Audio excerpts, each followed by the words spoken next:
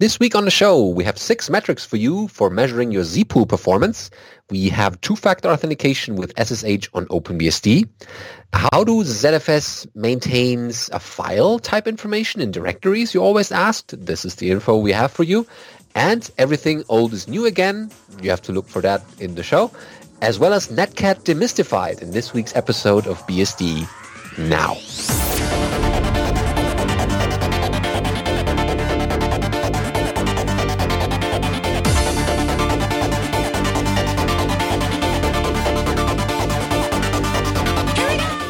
BSD Now, episode 268, Netcat Demystified, recorded for the 17th of October 2018.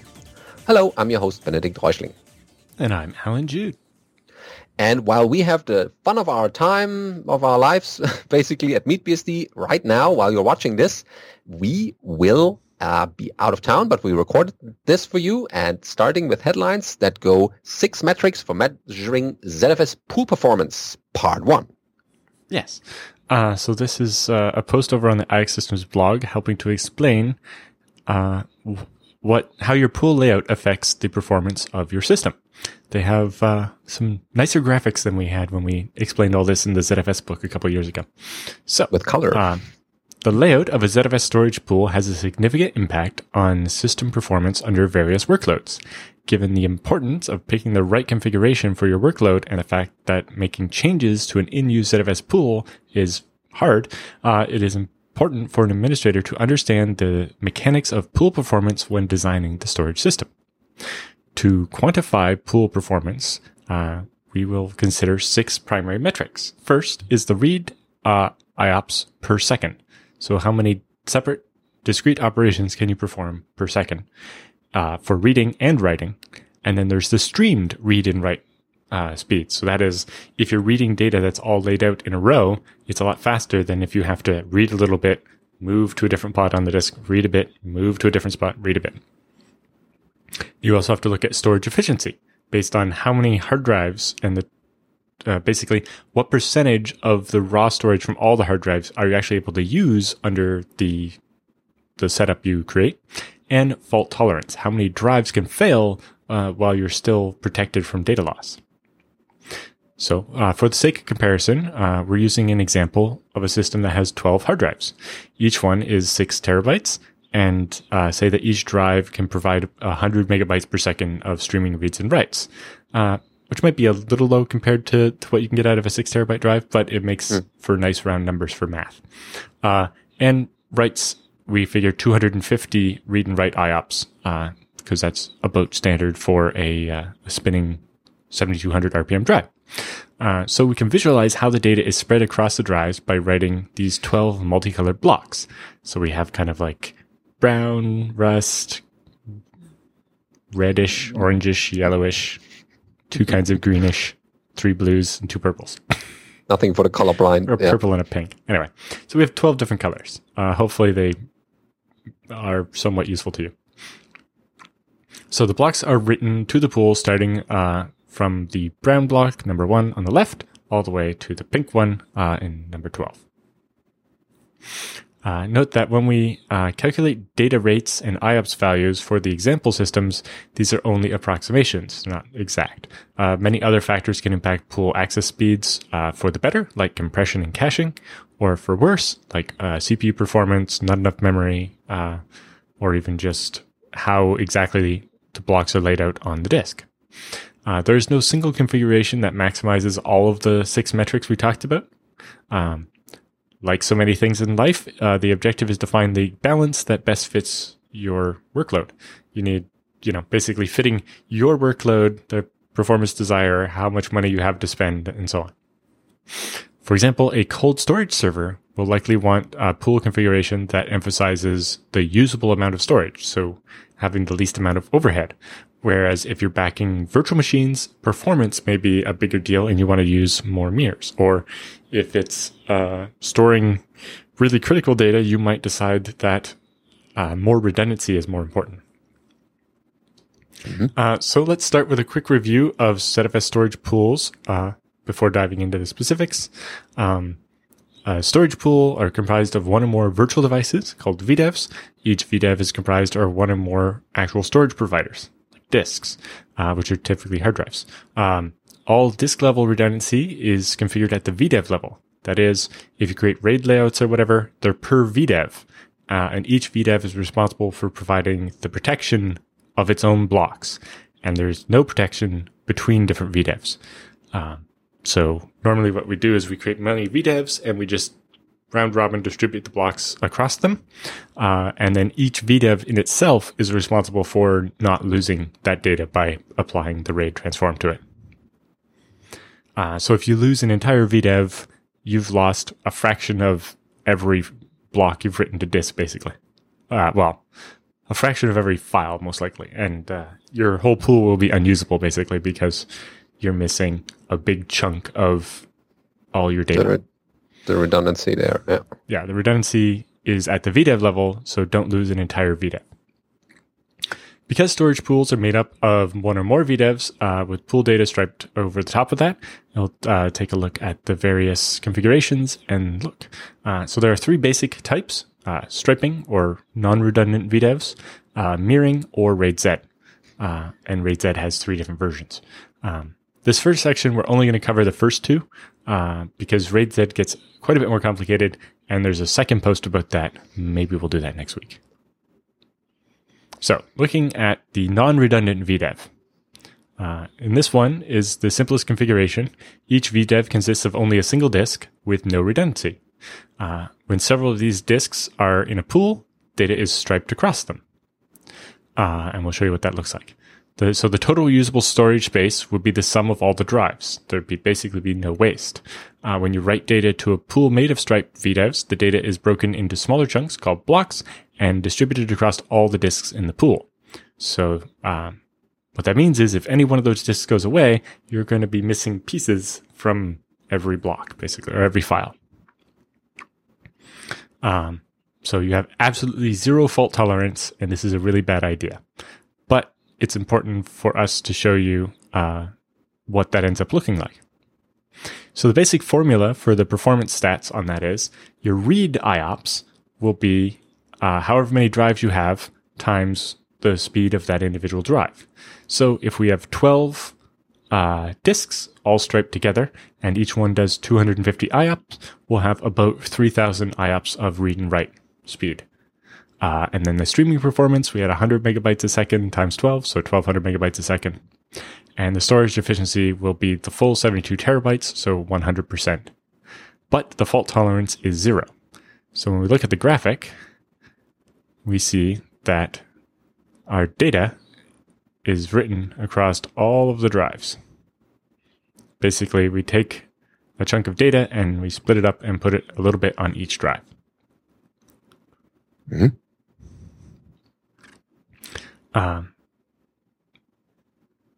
So that works, but that's not very useful because, if you lose any one of these disks, you're missing that chunk of data and it's gone forever. Yeah, the more disks, the higher the risk. Yeah. So now look at mirrored. In a mirrored VDEV consists of two or more disks. A mirrored VDEV stores an exact copy of the block on each member disk. So just like traditional RAID 1, traditional RAID 1 usually only supports 2 drives, but ZFS allows you to have as many drives as you want, so you can make really deep mirrors. All disks in a mirrored VDEV have to fail for that VDEV to fail. So if you have a two disc deep mirror, if one of the disks dies, that's fine. But if both die, you've lost all the data in that chunk and it's gone. Which is why ZFS allows you to make 3 deep mirrors, or 4 deep mirrors if you want. So looking at the difference here, for your read IOPS, you get the same kind of performance as you would get from striping, right? Because when you read, because every disk contains identical data, you can read from any one of the disks and it'll be fine. So if we create a 12-way mirror, meaning we have one VDEV that contains all 12 disks. So every time we write a block, we write it to all 12 disks, meaning we get really terrible storage efficiency of 8% because we only have 6 terabytes of usable space because we made all 12 disks copies of the same data. But in that configuration, your read IOPS are the same as striping, so you get all 3,000 IOPS, 250 times 12. But when you write, you only get the IOPS of one disk because you have to do that write IOP on all 12 disks. So you don't get any performance boost from having multiple disks. Whereas with reading, because they can work independently, you do. The same goes for reads and write speed. So your read speed will be 12 times 100, but your write speed will only be 1 times 100 because you're actually having to write that same 100 megabytes a second to all 12 disks, using up all 1200 megabytes a second of bandwidth. But your fault tolerance is 11. As long as one of those 12 disks stays alive, your data is still good. So as you can see in the graphic here, we write the brown data to all 12 disks, and then the green data to all 12 disks, and the blue data to all 12 disks. So while that's super redundant, it's kind of expensive to buy 12 times as many disks as the amount of storage you need. So let's look at more sane mirror configurations. If you just have 2 disks and we mirror them together, then we see that the read IOPS will be 500 because we can read from both disks at once, and so that gives us double the IOPS over a single disk. But writes, we still only get the writes IOPS of one disk because we have to do the write to both disks, and the same for the speed. And our storage efficiency is 50% because it takes 2 6 terabyte hard drives to give us 6 terabytes of usable space. But our fault tolerance is 1 because we can lose one of those drives and we're fine. So if we have 12 disks, the most common way to do that is to make 6 two-way mirrors. So we take 2 disks and make a mirror, and then 2 disks and make a mirror, and do that. So we end up with 6 mirrors, each having 2 disks in it.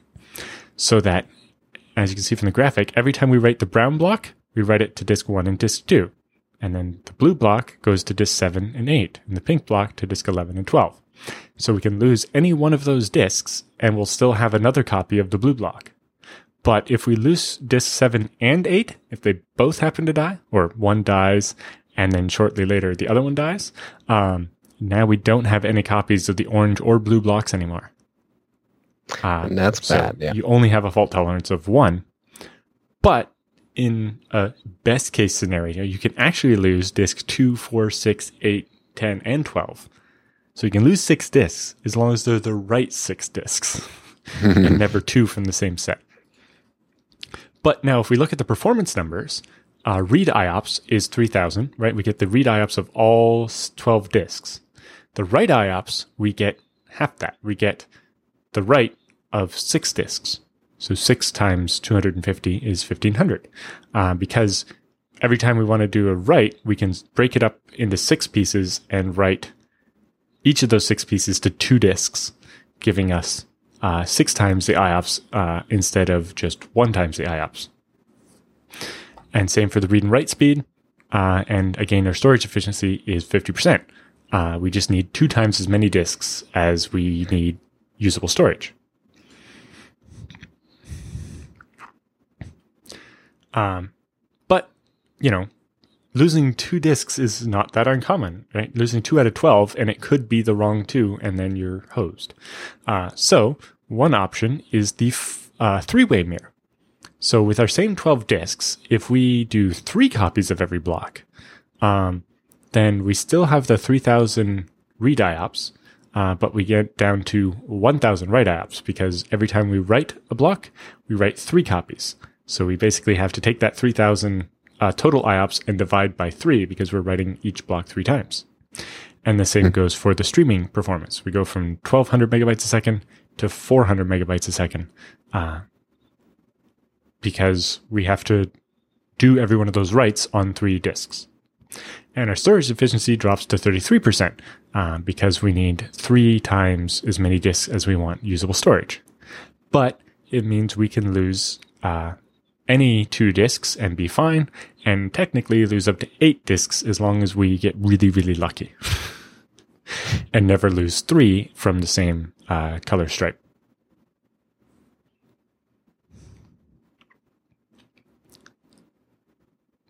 So then it's just up to you to decide which of those trade-offs makes most sense for your data, or how you balance how much performance you need versus how much money you can afford to spend on extra disks. And as I said, we'll get into the interesting cases with RAID Z later in another episode. Part 2. Yeah, there's a second part. But yeah, okay. And you can add spares to try to lessen the window of if you're doing the two-way mirrors as we look at here, and instead of 12 disks you have say 14, and you have 2 spares available. If disk 4 dies, you can swap in the spare and hope it can finish resilvering all of the data off disk 3 before disk 3 also dies. But the strain of doing the resilver is most likely to be the thing that it might make disk 3 unhappy in the first place. And you really don't want to end up in that situation. Yeah, better not. So. Yeah, definitely a good introduction to the whole pool and redundancy. And next up in our headlines is two-factor authentication with SSH on OpenBSD. So this looks like another how-to, and it is. So it starts with a little intro here. 5 years ago, I wrote about using a YubiKey on OpenBSD. So that's a little hardware token. The only problem with doing this is that there's no validation server available on OpenBSD. So you need to use a different OTP slot for each machine. And you don't want to risk a replay attack if someone succeeds in capturing an OTP in one machine, right? So YubiKey has 2 OTP slots per device. And if you need a YubiKey for every 2 machines with which you like to use it. So you could use a Bastion and use only 1 YubiKey, but the author here doesn't like the SPOF aspect of the Bastion. So your mileage may vary, but that's what they came up with here. So after they played a little bit with the TOTP, they wanted to use them as two-factor authentication for SSH. And at the time of the writing of this article, they can't do that using tools in base. And but they focus on OpenBSD in this article. But if you use another operating system, there are only a few things you need to change, and there are 2 handy links for those people who want to look at those. So there's a seed configuration section here. First of all, you need to install the login auth, and that's a package that you use with package install or package add. And then you need to create a secret, like the seed, that will definitely create provide the randomness here. And you provide that using OpenSSL with the rand function or the sub function here, and pipe that out into .totp-key, and then change mod 400 on it, because you only should be the only person to read that and no one else should look at that secret. And now that you have this hexadecimal key, apps usually want a base 32 encoded secret. So you initially, they initially wrote a small script to do the conversion, but while doing this article, they looked at the opportunity to improve it. And when they initially wrote this utility for their own use, the Python QR code hadn't been imported to the OpenBSD ports packages system yet. And it's easy to install now, so let's use that one. So that's a handy little utility to do just that. And here's the code for it. So now you can fetch this script from FTP. Here's the FTP site, and you can now check to make sure that everything went smoothly by comparing the code provided by your mobile app to one generated by the OAuth tool or Oath tool. The binary is provided by the package Oath-toolkit, and then the Oath tool accepts the seed in either hexadecimal or base 32. You can see here both invocation, and you see that's the same output. So that's the verification. And then you can also use a hex to B32 converter that you might have lying around, or write a little piece of code here that's provided in the article as well. So now what you do is you need to make your system configuration. And they can now move to the configuration of the system. And what you need to do is to tweak your login.conf. Be careful with that, because you could not only lock yourself out, but also, make your system unusable. So keep a root shell open, so open a second one to make sure that you still get back into the system and can make changes as the system administrator in case something broke and you locked yourself out. Then you still have that other session. So here's the line. You can see there's the auth-ftp-defaults, and you see below that, you add basically, you change that from equals passwd, auth-ftp equals passwd, and you change that to auth-ssh equals -totp. And when you're inside the class of the user account, so there are different classes in login.conf, and for this one, you choose the tc equals auth ssh-defaults. And here, for the staff case, you provide that in your in that specific section.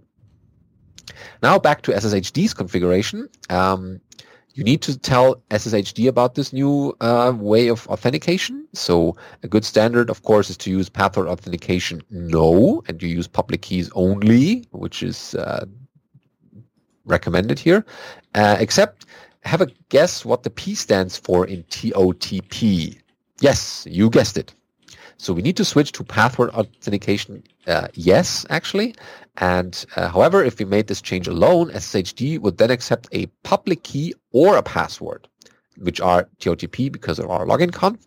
But two-factor authentication uses both at the same time. So to inform SSHD, we need to use both. So we need to set first authentication methods to public key and then comma password. And this way, the user is trying to log in will first need to perform the traditional public key authentication. So that's your public-private key that you have exchanged with the system. And once that is done, SSH will prompt for a password, and the user will need to submit a valid TOTP token for the system. And that way you have the two-factor authentication, first with the public key and then the password. So there's the diff provided in case you want to follow along here. You can see that the if you run this with SSH-v, you see what kind of communication is happening between client and server, and you can see that it's first asking, give me the proper password, or authentications that can continue, password, and after you provided the password there, the correct one, of course, and then you succeeded with the authentication. So now you can improve on that, the security, without impacting the UX. So the author's phone here has a long enough password that most of the time it fails to type it correctly. We've all been there on the first try. But of course, if he has to unlock his phone and launch the TOTP app and use the keyboard to enter what he sees on the phone screen, he would quickly disable two-factor authentication because it's too tedious. And to find a balance there, he listed or whitelisted certain IP addresses and users. And when connecting from a particular IP address or as a specific user, you don't need to go through two-factor authentication because you trust those networks or those users. But for other users, you might not even enable two-factor authentication at all. So to whitelist those, you can create a match statement in your SSHD config and say, for example, match user git authentication methods only public key without password. Or a specific IP address here for a VPN that you trust that's securely enough, then you can just say authentication methods public key. That makes sense. So, especially you don't want to have to do the two-factor dance every time you do a git pull. Yeah, it's a bit too tedious to do that. But it's a nice way of adding a little bit more security to an already secure system for authenticating yourself with a remote system and making changes via SSH, and then providing a password that you only generate on a certain device that you have with you. Very nice. And as they wrote, you pretty much can put this onto any other system by just changing a few things.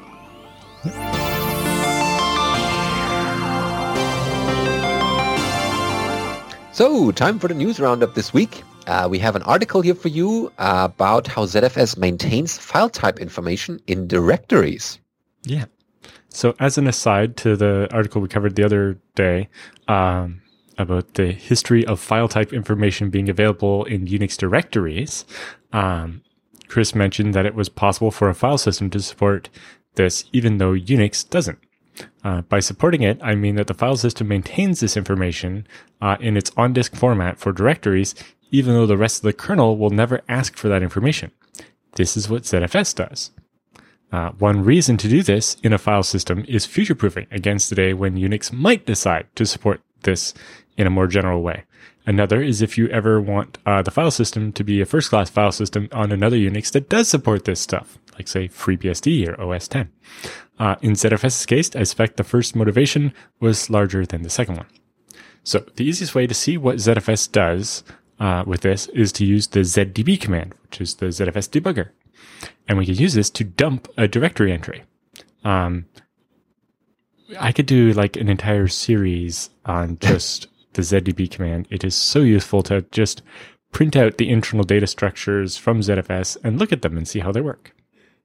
It says, I'm going to try to do this on an OmniOS machine to make it more convincing. And it turns out that this has some interesting results.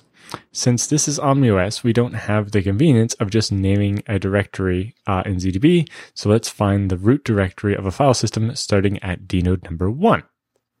So ZDB and then -DDDD, each additional D increases the verbosity of the information about the dataset. And then we provide a dataset name. So pool/dataset/child, whatever. And then the last parameter is the object number. And he's redacted a bunch of the information here, but we see that this first object is the root directory, and the root has an ID of 3. So we run this command again and read the root directory entry. So the first object is basically the dataset itself, and it contains a pointer called root in all uppercase, and that object is an actual ZFS directory object. And that directory contains files. So each file is its name. So everything that's in the directory is the key in this ZAP. If you remember, we talked about the ZAP a bit when the ZFS and Linux people had the disappearing files problem. Yeah. So the ZAP is basically a key value pair system, and the key is in a directory. The key is the file name, and the value is the object number. So if you wanted to investigate the object called CKSTST, you would just do the ZDB DDD thing on object number 12017, which is a file and type not specified. Whereas this check test number 3 with object ID 25069 is a directory. And we can see, there's some regular files, some directories, and then some things that are not specified. So Chris goes on to say, this is actually an old file system that dates back to Solaris 10 and has been transferred around with ZFS send, pipe ZFS receive since then. But various home directories for real and test users have been created over time. You can probably guess which one is the oldest.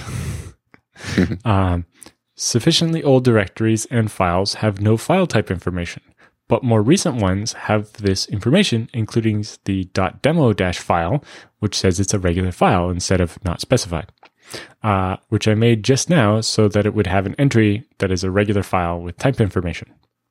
So once I dug into this, it turned out to be a change that was introduced or activated in the ZFS file system in version 2. So ZFS has, there's a zpool version, which went from 1 to 28, and then that's when the fork happened, and OpenZFS went to V5000, and Oracle ZFS has gone on to like V32 or whatever. Separate from that is the ZFS file system version number. So not the pool version number, which is 28 to 5000, but the file system number, which has never changed in OpenZFS either. It went from 1 to 5 and has never gone past 5. So in version 2, which is described if you do ZFS upgrade-v and let it explain it, is enhanced directory entries. As an actual change in OpenSolaris, it dates to the mid-2007s, although I'm not sure that Solaris releases it actually ended up in. The upshot is that you can make your ZFS file system anytime in the last decade. You'll have this file type information in your directories.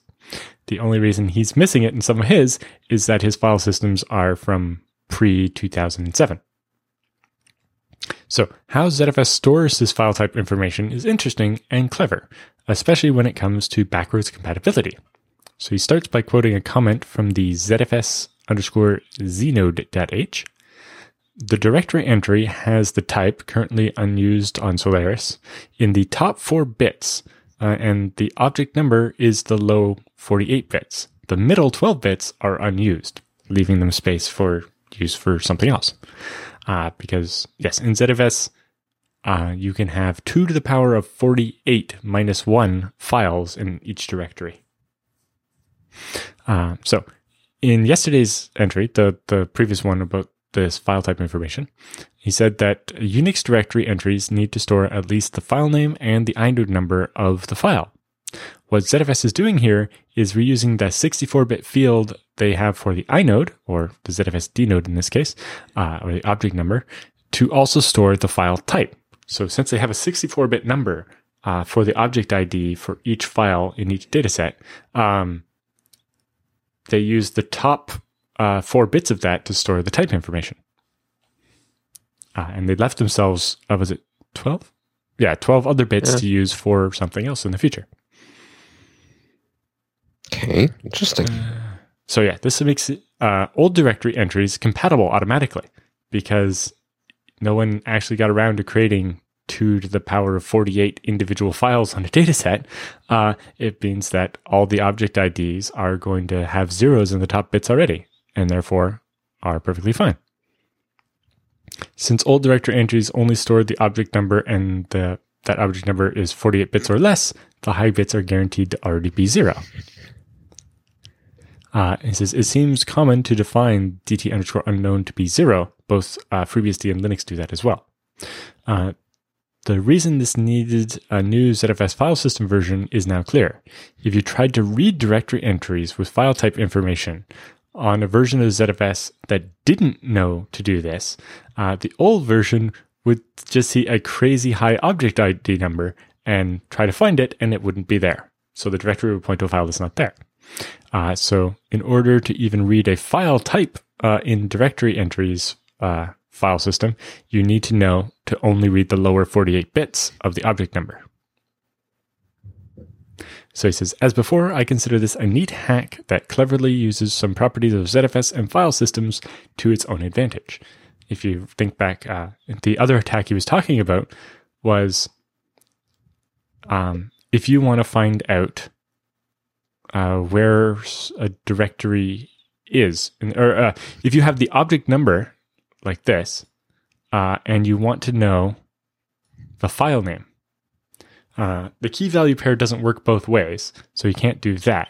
But if you know this object number and you look it up with the ZDB command, one of the properties will be parent, which will be, if we did this on demo file, it would be 3. So then you look up object 3, which is the one that contains demo file, and then you can just go through this zap and find this object number and immediately find the file name. That's the reverse lookup. And that's why, on UFS, if you have the inode number and you want to find out what the file names are, you literally have to do a find on the inode number and search the whole file system and see if you find it. In ZFS, you go up a directory and get the metadata, and you can do this really quickly for thousands of files, and that's how ZFS diff or zpool status -v can tell you the file names of files when they change or get corrupted or whatever. Cool. All right. Yeah, so all these little bits are in ZFS code, and our next story here is everything old is new again. So starting off with, just because KDE 4 era software has been deprecated by the KDE FreeBSD team in the official ports repository doesn't mean we don't care for it while we still need to. So that's about KDE 4 and FreeBSD's port system. And KDE 4 was released January 11, 2008. The author still has the t-shirt, which was a very different C++ world than what we now live in. Most of the code predates the availability of C++ 11 and certainly the availability of compilers with C++ 11 support. The language has changed a great deal in those years, or 10 years actually, since the original release. So the platforms we run KDE code on have too. FreeBSD 12 is a long way from the FreeBSD 6 or 7 that we were currently that they had when that KDE 4 came out. And although at the time it was more into the author was more into Open Solaris, but still. In particular, since then, the FreeBSD world has switched over to Clang, and FreeBSD Current is experimenting with Clang 7. So we're seeing KDE 4 era code being built and running on FreeBSD 12 with Clang 7. That's a platform with a very different idea of what constitutes correct code and what the code was originally written for. Not quite as big a difference as Helios or KDE 1 efforts, though. So while we're counting down to remove KDE 4 from FreeBSD port 3, finally, we're going through and fixing it to work with Clang 7, which defaults to a newer C++ standard and which is quite picky about some strings, or some things actually. Sometime in the distant past, when pointers were integers and null was 0, there was some confusion about booleans. So there's lots of code that does list.contains passed by an element greater 0. This must have been a trick before booleans were supported type on all our compilers. In any case, it breaks with Clang 7, since the contains function returns a qbool, which converts to a null pointer when that returns false, which isn't comparable to integer 0. Of course, the one is a boolean and the other one is an integer. Suffice to say, the author here spent more time reading KDE 4 era code this month than in the past 2 years. Oh dear. However, work is proceeding at a quick pace, so if you really, really want to, you can still get your old school kicks on a new platform, because we care about packaging things right, even when we want to get rid of it. So yeah, that's the nice thing that people do, and making it compatible with newer versions, even though they came out 10 years ago. So thanks for those efforts, supports people. It's appreciated. Yep. And next up, we have a bit on Netcat. Mm-hmm. Everyone's favorite Netcat. So, OpenBSD has its own version of Netcat, which is what the FreeBSD version is a copy of the OpenBSD version. Owing to its versatile functionalities, Netcat earns a reputation as the TCP/IP Swiss Army knife. For example, you can create a simple chat app using Netcat. You just netcat-L in a port number, and you're now listening, and someone can connect by just doing netcat, the IP, and the port, and you can type messages back and forth. A primitive chat room is built successfully. Very cool, isn't it? But I think many people can't wait to explore more of the features of Netcat. If you are among them, congratulations. This tutorial might be the right place for you. In the following parts, I delve into Netcat's code to give detailed anatomy of it, the reason for picking OpenBSD's Netcat rather than the others that might be out there, and so on. Furthermore, I also hope this little book can assist you in learning some socket programming, not just grasping usages of Netcat. I've been using Netcat a lot lately as a transport for ZFS replication. Oh, yeah, I use it to, when I set up a new server using the boot, the FreeBSD ISO, I start the shell and then set up the networking, like DH client, IP address, and then I just use Netcat to send the install script over and then just run that, and after 3 minutes, the server is set up. Yep. And it's only possible because Netcat has these very primitive, send and receive functionality. That's all I need, and no need to, start a server here and over there. I need to do a copy and SCP or whatever. It's a quick and easy way to copy files around. Yeah. Netcat was one of the first things in the base system I touched. I think it was just the man page, though. At some point, OpenBSD had changed something and that had been imported into FreeBSD, but the man page hadn't been updated. And so the example was wrong, I think. Yes, one of the examples in the man page, it was even wrong on OpenBSD. Yes. Because of a behavior change, you needed the capital N flag so that Netcat will close when the pipe feeding it closes. Yes, yeah. Otherwise it hangs forever. Yeah. And the example in the man page didn't work anymore because it was missing that. And so I did the whole dance of getting it fixed in OpenBSD and then importing that onto FreeBSD.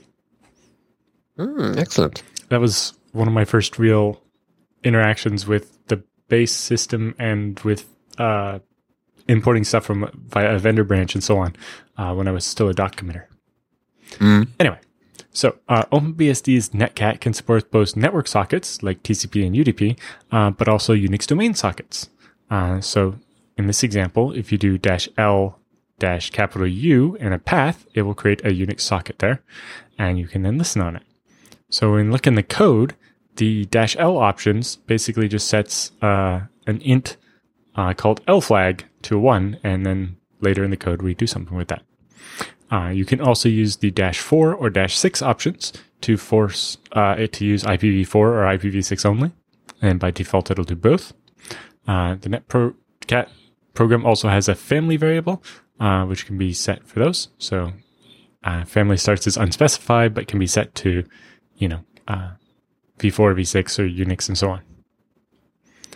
So when we look at the code here, we can see that if you set the -4 options, it sets the family to inet, and 6 sets it to inet 6, or U sets it to family Unix. And if you pass -L, it sets the L flag variable to 1. And then we can see how it works here. So if it's a Unix domain socket, then Netcat only needs one argument, which is the Unix domain socket. Whereas if it's a network socket, you need both an IP address and a port number. Then in this case, a binding with a wildcard address default to binding to the v4 address.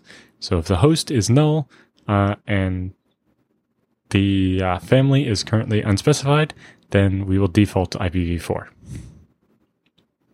So when you just do netcat-l 3003, it'll listen on that port. And the tutorial goes on and on to cover how you actually figure out the port numbers and stuff, how to switch to UDP. So if you patch -U, it switches to UDP, and you can see how it changes the code there. How to launch a server service so that you can listen on a socket. How to connect. And you can see they've been implemented with a timeout. How to read and write to sockets. How to do Unix domain sockets. How to use socket options. So using, set the debug flag or the MD5 signatures and various other flags you might want to set on a socket. How to actually do SSL and TLS sockets. Yeah, because up to now it was all unencrypted. And how to do port scanning with Netcat. Quick and dirty way. Yep. While it's also a great tutorial on using Netcat, it's also a very nice way to get the basics of how to write socket code in C. So yes, this is a very nice walkthrough if you want to get started with a little bit of C programming involving sockets, or just better understand what's going on inside the Netcat command. Yep. Cool.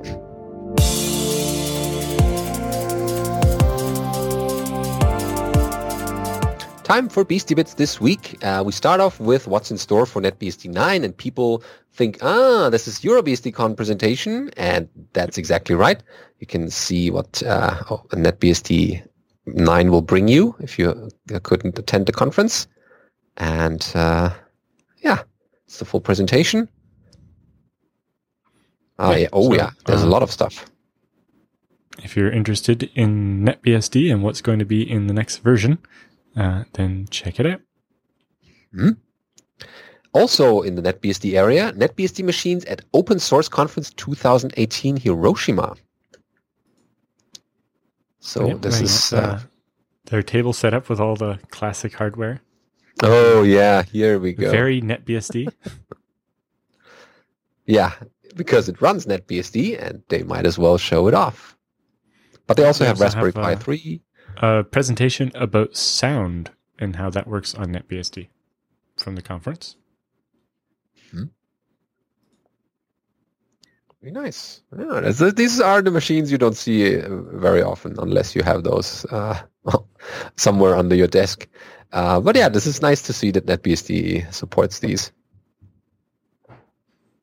What's next is that NMCTL adapted with limited privileges. So this is NMCTL 060 over at Vincent Delft's blog. And as stated by some users, it's dangerous that NMCTL runs with root privileges. So this version of NMCTL runs with standard users and delegates to DoAs the management of privileges.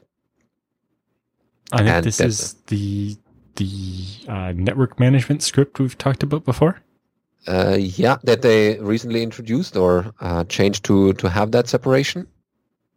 Oh right. Yeah, here's the cable and there's the home Wi-Fi. Yeah, to switch between in case. Yeah, so this is a user program for managing connecting to different networks on your laptop. And yes, they've made more of it run as a regular user and just use DoAs to execute the ifconfig commands and so on. Mm-hmm. Very good. And as this year almost comes to an end, we have things to look out for in the future. So there's Scale 17X and FOSDEM 2019 call for papers already out. They're out or they're linked from the FreeBSD Foundation blog. And you can still submit your talks or also I think they do tutorials or workshops. So Scale 17X is March 7th till 10th, 2019 in Pasadena. And submission deadline is October 31st, so end of this month. And they look for things like open source and enterprises, containers and orchestrators, as well as open data and security. And FOSDEM 2019, which is a good place to meet Alan and me. That's February 2nd till 3rd, so that's the weekend. And that's in Brussels, Belgium, like all the years before. And the submission deadline here is November 3rd, 2018. So a little bit further out, but don't miss that one. There will also be a BSD Dev Room. We just got the word that it's a full day Dev Room, and we need to have people submit to that Dev Room in case we want to have a nice program of interesting BSD talks there on the Saturday, depending on which they haven't decided yet when it's going to be, but it's going to be a full day. Right, it'll be Saturday or Sunday. Yep. I need to polish my talk for the main track because the deadline is Friday. Yeah, that would be good to have. The deadline for the first round is, the 13th, but in Europe, so that means Friday here. So I have some stuff written in the proposal in their pentabarf, but I think it would be rejected in its current form because it doesn't contain enough detail. Needs more polishing. But yeah, do the same as Alan did. Write something. The worst thing that could happen is that it's not accepted. But if it's accepted, then you give a talk at a very, very big conference in Europe. Yes. Don't underestimate the fact that it's 8,000 people. Yeah, a lot of open source projects are there. And it's definitely worth going. And EuroBSDCon, the big version is like 350 people or so. So 8,000 people is just a different thing altogether. Yeah. So yeah, definitely try to make it. And next up in our list here is OpenBSD 6.2. The site is up at least. There's no release yet. No pressure there, but it's going to be released November 1st, 2018. On that day, they promised that. And there's no title graphic yet or any songs listed there, but there's a preliminary release notes page up, and you can see a few of the what's new and what has changed lists there. It's still being edited a little bit, but for people who are interested in looking ahead a little bit, there's the list already, what's new and what drivers and what changes were made. Okay, very nice. And we have an article here talking about using Alpine to read your email on OpenBSD. So this is over at Black Cat Enterprises. Oh, it seems like the site is gone, at least 404 for me. Or I'm guessing they changed the blog post or something since we Could linked be. to it. All right. Well, maybe we'll come back to that one next week. Or maybe their static site generator broke because they don't have any content on their site at all. That it seems like it's Slashdotted, but Well, no. It's a static site generator called Ghost, and there's no content at all. So I'm guessing a build broke there. We'll come back to that one later. Yeah. Okay. On to the feedback. Exactly. Yeah. Send us feedback. We need always to have something in that section. If you don't submit us any questions, then it's difficult to answer them. Mm-hmm. So send those to feedback@bstnow.tv, like Morgan did about ZFS send and receive to manage fragmentation, ? That goes like the following. Hi guys, my company makes extensive use of BitTorrent Sync for internal data. The main server stores the data on ZFS datasets in FreeBSD. So in accordance with the OpenZFS recommendations on BitTorrent, I've already set record size to 16K and redundant underscore metadata to most. And as you may know, however, data received via this protocol is often extensively fragmented on disk. I know that performing a local send and receive of a dataset can be useful for certain housekeeping tasks, like ensuring that a change to a dataset property is fully propagated. And does it resemble fragmented files as well? Yes. So a ZFS send does reassemble the file. So when you send it across, the file is going to be one contiguous chunk, but when you receive it, the receiving side, if its free space is fragmented, won't be able to write it as one chunk and it'll have to re-break it up. It'll break it up better, so it'll improve, but it really depends on how fragmented the free space is on the receiving side. But in general, yes, this will help a lot and defragment the files. The way I've actually implemented this on my system, the BitTorrent client downloads to a separate data set that has like the 16K record size and redundant metadata and so on. But when the torrent client is done downloading the file all out of order, it actually copies the file to a different directory, a different data set, where it'll basically be, as part of the copy, defragment it. And that data set has 1 megabyte record size and writes out the files as big contiguous chunks. So each file as it's done downloading does this, and it means I don't have that same problem. But it's different if you're doing something like BitTorrent Sync, where you're going to be doing this all the time, or if the file's changing all the time. But yes, ZFS send receive will defragment your file as long as you have free space that isn't fragmented to defragment the file into. Yeah, it needs some space to handle that. And there's also the question, might it be worthwhile to schedule a periodic task to perform a local send and receive to move the files to a fresh data set in an effort to manage fragmentation? It can be. If so the problem with doing that, so you can, first of all, you would need twice as much free space, right? You'd need, if you have, a terabyte of data, you need another terabyte of free space to write it into. And, if you barely have that, then that's going to increase fragmentation. But the other thing is dealing with changes to the data, or open files in particular. So if none of the files are being used right now, then you could do that. And you can help with basically do the first send, which might take a long time if it's terabytes of data, then do another snapshot and do an incremental and get caught up. But once you're ready to make the swap, you need to make sure none of the files are open and nobody is using them. Then you can swap the two around and throw away the old one once you're happy that the new one is working.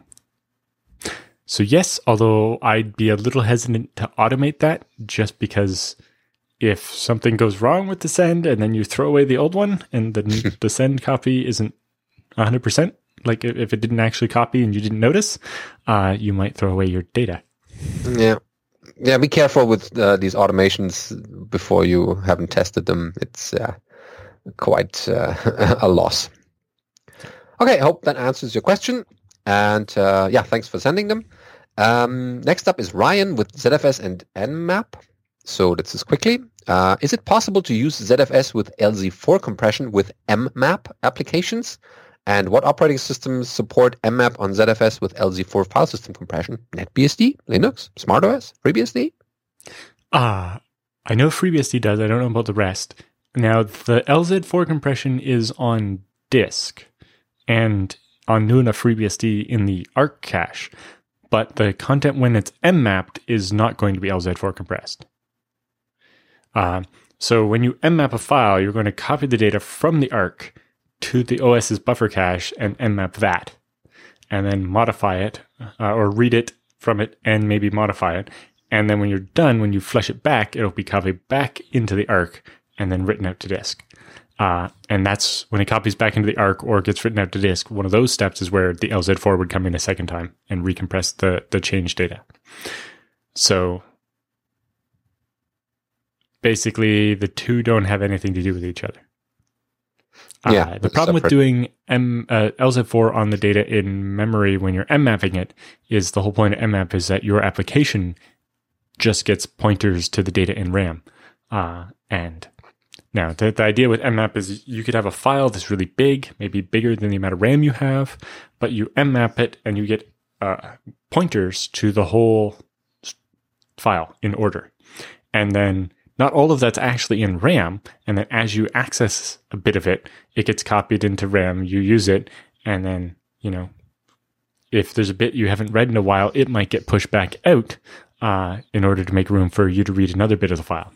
And it makes it very easy to just treat the whole large file as one big region of memory.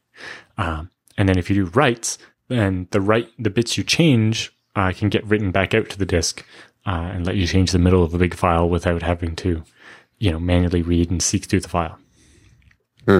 So Mmap support is there on FreeBSD. I'm pretty sure it's there on Illumos and Linux. I'm almost 100% sure.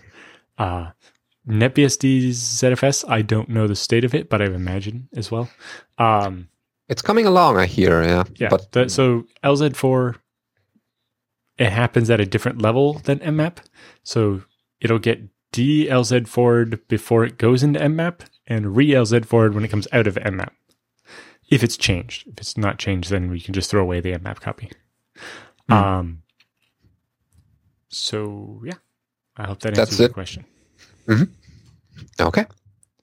Next up is Marcus or Marcus with Linux compatibility, asking what is the state of Linux compatibility in FreeBSD or TrueOS these days. He tried it about 6 months ago, and at least on TrueOS it conflicted with the latest graphics drivers. And while he is on that topic, should this allow him to run Linux graphical applications, or is it simply for command line utilities? So the Linux compatibility in the kernel side emulates basically the CentOS 6 kernel. However, then there's the port side where we provide the support libraries, and that you can choose between CentOS 6 and CentOS 7. That's a bit more modern, yeah. Yeah. But yes, I'm not aware of anything that would make the Linux compatibility stuff not work with graphics. They're kind of quite separate and shouldn't conflict at all. I don't know if it was a package problem on TrueOS or what. And then for graphical applications, it kind of depends. If all of the dependencies of the graphical application you're trying to use happen to be included in the CentOS package set we provide, then yes. Otherwise, it gets quite complicated. Depends always how deeply nested Linux is. A useful Linux graphics application, it might already be in the ports tree and take care of it all for you. There are a number of applications.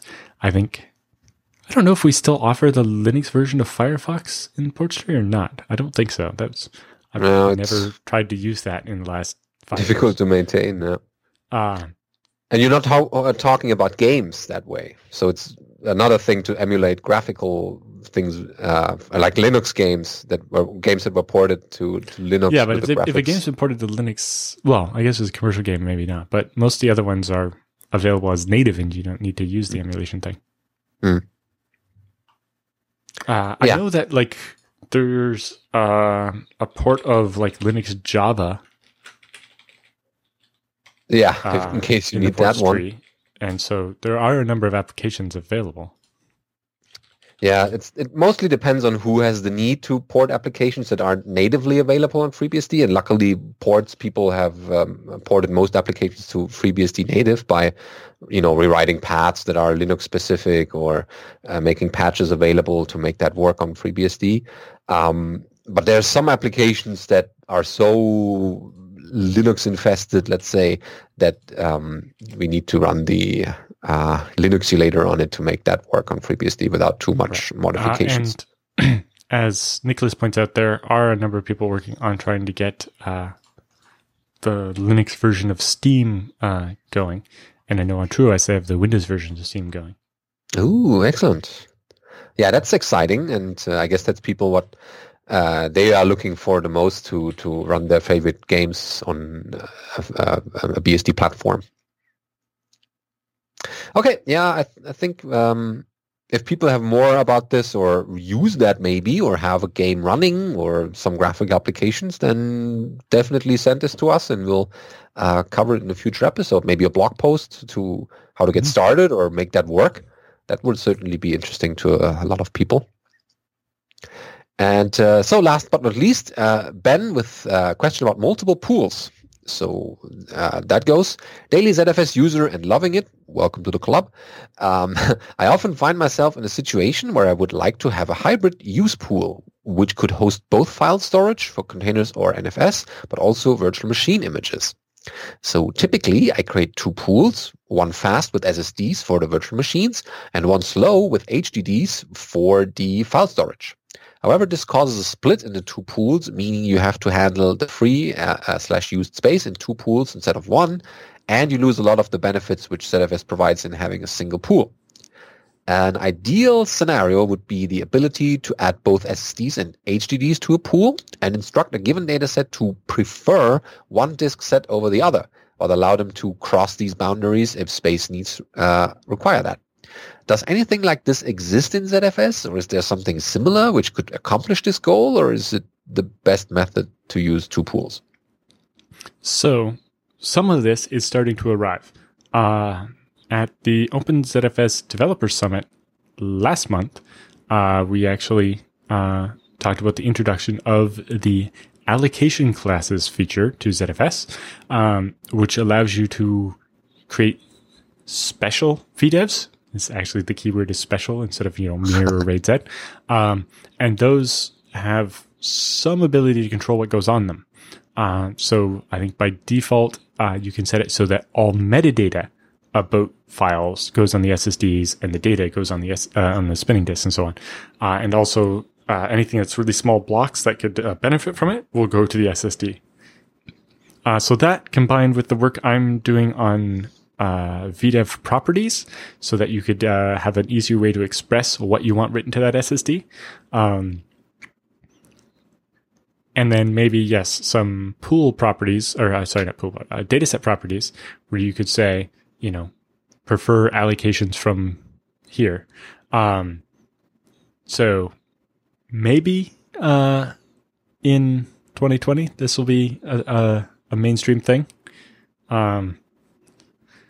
I think the practical way to do it is to somehow have markers on VDEVs that define like the class of VDEV they are, or tier or something. And then on a data set, you would say, I prefer to be written to tier 1 storage for SSDs or tier 3 storage or whatever. I haven't quite figured out how I'd want that to look. But work is slowly progressing in that regard. And I could make things go faster if there were people, if people are interested in this hybrid storage type thing, they should get in touch with me. And if we can put a pile of money behind it, I can get people to work on it. Oh, that's an offer. Yep. Yeah. So that's certainly a feature that people are looking for, because the more they use ZFS, the more different use cases they have. And as Ben said, having two pools separate for just different types of I/O, or these types of classes, would be bad by dividing it this way. But having one pool that is intelligent enough, whatever that may mean. Well, no, you definitely wouldn't be. Well, so this with the special class, you can do things like if the block is very small, use the SSD and so on. But yeah, it's mostly coming up with a nice admin interface to this that makes it simple to use and not complicated, and doesn't lead you into nasty corner cases. Yeah. Because there's also talk of using this to, say, have an SSD dedicated to the dedupe table and things like that. Yeah, that will be the persistent. And the other thing is, when you start defining these tiers or something, then you get the problem of, also, I have tier 1 is SSD and tier 2 is 15,000 RPM drives, and tier 3 is my archive drives. Suddenly I have NVMe or NVDIMM storage now, and I need like a tier -1. Yeah, where does this end? Yeah, and so what's the next iteration of that? Come up with a way that makes sense.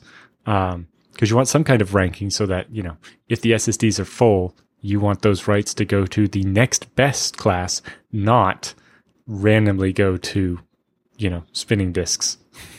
Yeah, but couldn't ZFS kind of measure how fast each storage medium is? And not really. And even then, that's probably not what you want.